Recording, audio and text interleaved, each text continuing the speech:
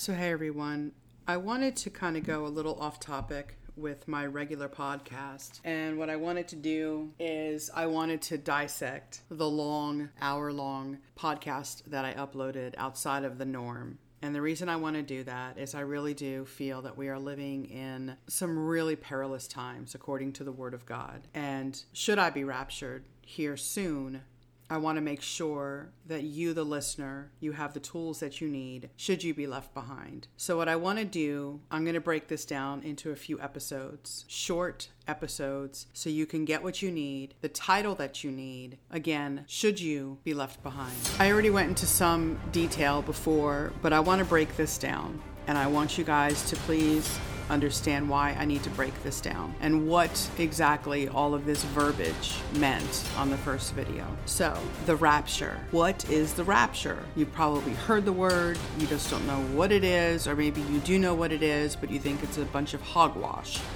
So the thing is there's people who go through life and they believe in aliens and they believe in all these other crazy things. So people believe in all of this craziness, but when it comes to something that is written in the Bible, okay, that hasn't happened yet, that's what prophecy means. So almost 30% of the Bible relates to end times, or eschatology is the word. But yet people don't want to believe in the rapture. So the debate within the Christian community is the timeline of the rapture.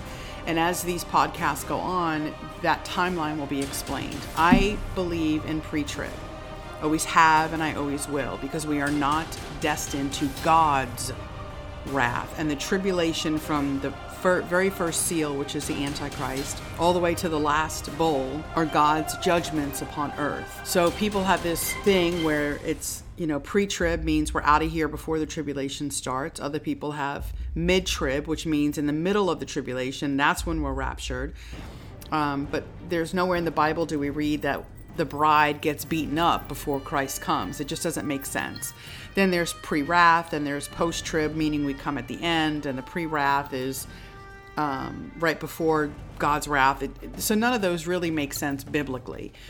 But the rapture is this. This is the forcible snatching, kidnapping of the bride. The bride are those true followers of Christ who are snatched, seized, kidnapped out of the earth before the proverbial poo-poo hits the fan. So that's what the rapture is. It is a time where millions on earth will disappear. So as I am doing this podcast, let's do this out of curiosity, right? Let's do, what is the Earth's population? So the Earth's population at this current time is 7,638,734,400 and keeps ticking, okay? So that is the current population. So we have 7 billion people. So a conservative number, let's just say, and this is going conservative really high because I don't believe 10% of the world's population are born again believers. So if 10% of the population were to up and vanish one day, 700 million people would vanish. That's 10% of 7 billion. And again, that's a very conservative number. I think that number is probably going to be a little lower, but neither here nor there. So that is part 1 of this podcast, the rapture. That's the first thing on the proverbial time clock. But we have to go back just a little bit. When and why does the rapture come into play, right? Okay, in Daniel, the book of Daniel, chapter 9, we read how the Jews, there's this thing called Daniel's 70th week, or the time of Jacob's trouble. So without going into all of that confusion, there is a time frame of 7 years that has not happened yet on planet Earth. From God dealing with the Jewish nation, right? The tribulation is for the salvation of the Jewish nation, not the salvation of the Gentiles. Okay, we accepted Christ as Messiah. The Jews have not. God needs to deal with that. And that's what Daniel is about, and Ezekiel, and Isaiah, and Jeremiah.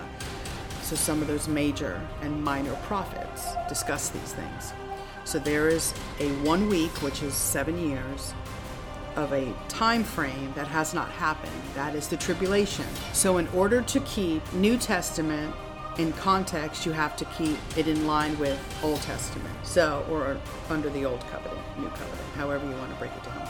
Okay? So in order to keep the tribulation in context, we have to bring in Daniel, Ezekiel, Isaiah. So this 7-year period hasn't happened. Ezekiel chapter 37, it talks about the dry bones coming together. And I'm going to meal piece this together, so just hang tight with me for a minute and you'll see where I'm going. So in Ezekiel chapter 37, okay, it talks about these dry bones. These dry bones, regardless of what Chris Tomlin and Lecrae sing about, it has nothing to do with that.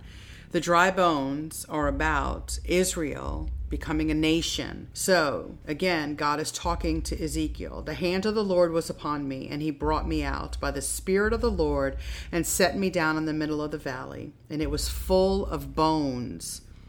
He caused me to pass among round about, and behold, there were very many on the surface of the valley, and lo, they were very dry. He, God, said to me, Son of man, can these bones live? And I answered, O Lord God, you know. Again he said to me, prophesy over these bones and say to them, O dry bones, hear the word of the Lord. Thus says the Lord God to these bones, behold, I will cause breath to enter you that you may come to life. And then it goes on, and he's talking about breathing life into the nation of Israel, bringing forth that nation, okay? Keeping that in perspective. So when Israel, okay, so hold on, I'm jumping ahead. So keeping Ezekiel 38 in perspective, that prophecy hadn't been fulfilled yet at all. Ezekiel 37 was not fulfilled until Israel became a nation. But we need to back up just a little bit. When Jesus ascended into heaven, when he left us on earth, he left us with some things to do. One of those was the Great Commission, right?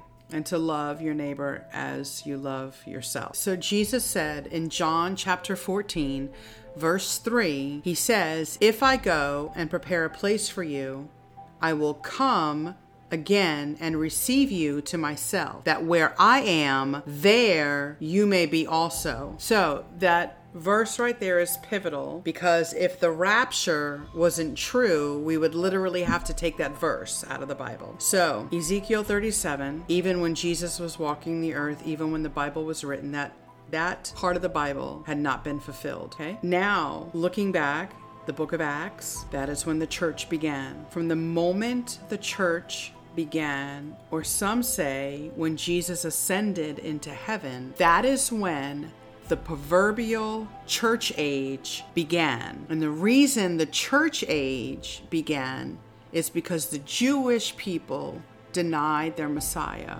So that's when the Gentile was grafted into that vine. So the proverbial church age time clock has begun. Now, since that time clock has begun, we now can look back to Ezekiel 37, and now we're being told that Israel would have life brought back to them. And they did have life. So prior to 1948, Israel was not a nation. They were first taken captive by Nebuchadnezzar. The destruction of Israel at the hands of the Babylonians was completed in 587 BC. And then we also know that for 70 biblical years, approximately 69 years on the Gregorian calendar, the Jewish people were held captives in Babylon.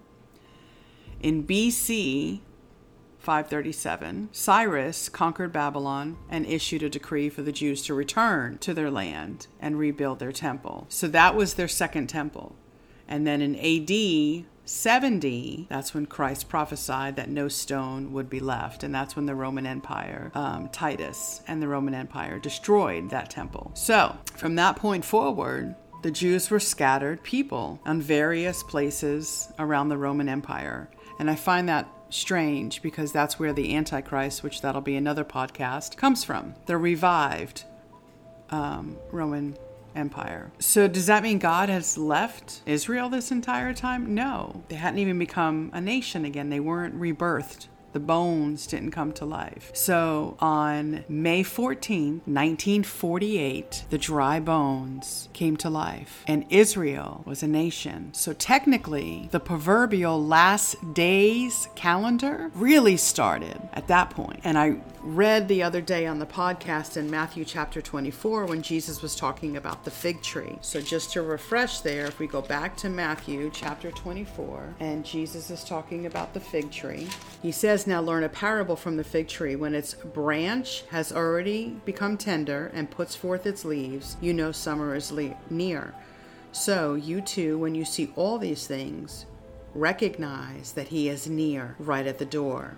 Truly I say to you, this generation will not pass until all these things takes place." But they could never take place until Israel became a nation. Do you see how this pieces together in light of Bible prophecy? So now, from the moment that Israel was reborn, Christ could come back at any time. So how long is a generation? 70 years, 80, 90, 100? No one really knows. But there's signs. Nothing has to happen for the rapture to happen. But there's signs to Christ's second coming, which will be another episode on this podcast. So are you tracking with me? Are you understanding? This is why the tribulation is for the salvation of the Jewish nation, not the Gentiles. That is why the church will be raptured out. So now we read the other day, or I did on the podcast, 1 Corinthians 15, verse 51. This is regarding the rapture. "Behold, I tell you a mystery. We will not all sleep," meaning we will not all die. So if we're not dying, where are we going? We're going to be with our bridegroom, Jesus. But we will all be changed in a moment, in a twinkling of an eye, at the last trumpet. For the trumpet will sound, and the dead will be raised imperishable, and we will be changed. Then we read in 1 Thessalonians chapter 4, verse 13, it says, "But we do not want you to be uninformed, brethren, about those who are asleep, so that you will not grieve as the rest who have no hope." See, I don't grieve the same way someone unsaved does when my dad dies. I grieve, of course. He's gone. I lost my dad. But I know that he's in heaven.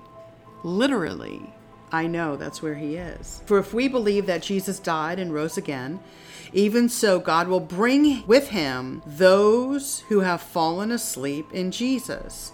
Again, falling asleep is they're not dead. They have fallen asleep. For this we say to you by the word of the Lord, that we who are alive and remain until the coming of the Lord will not precede those who have fallen asleep.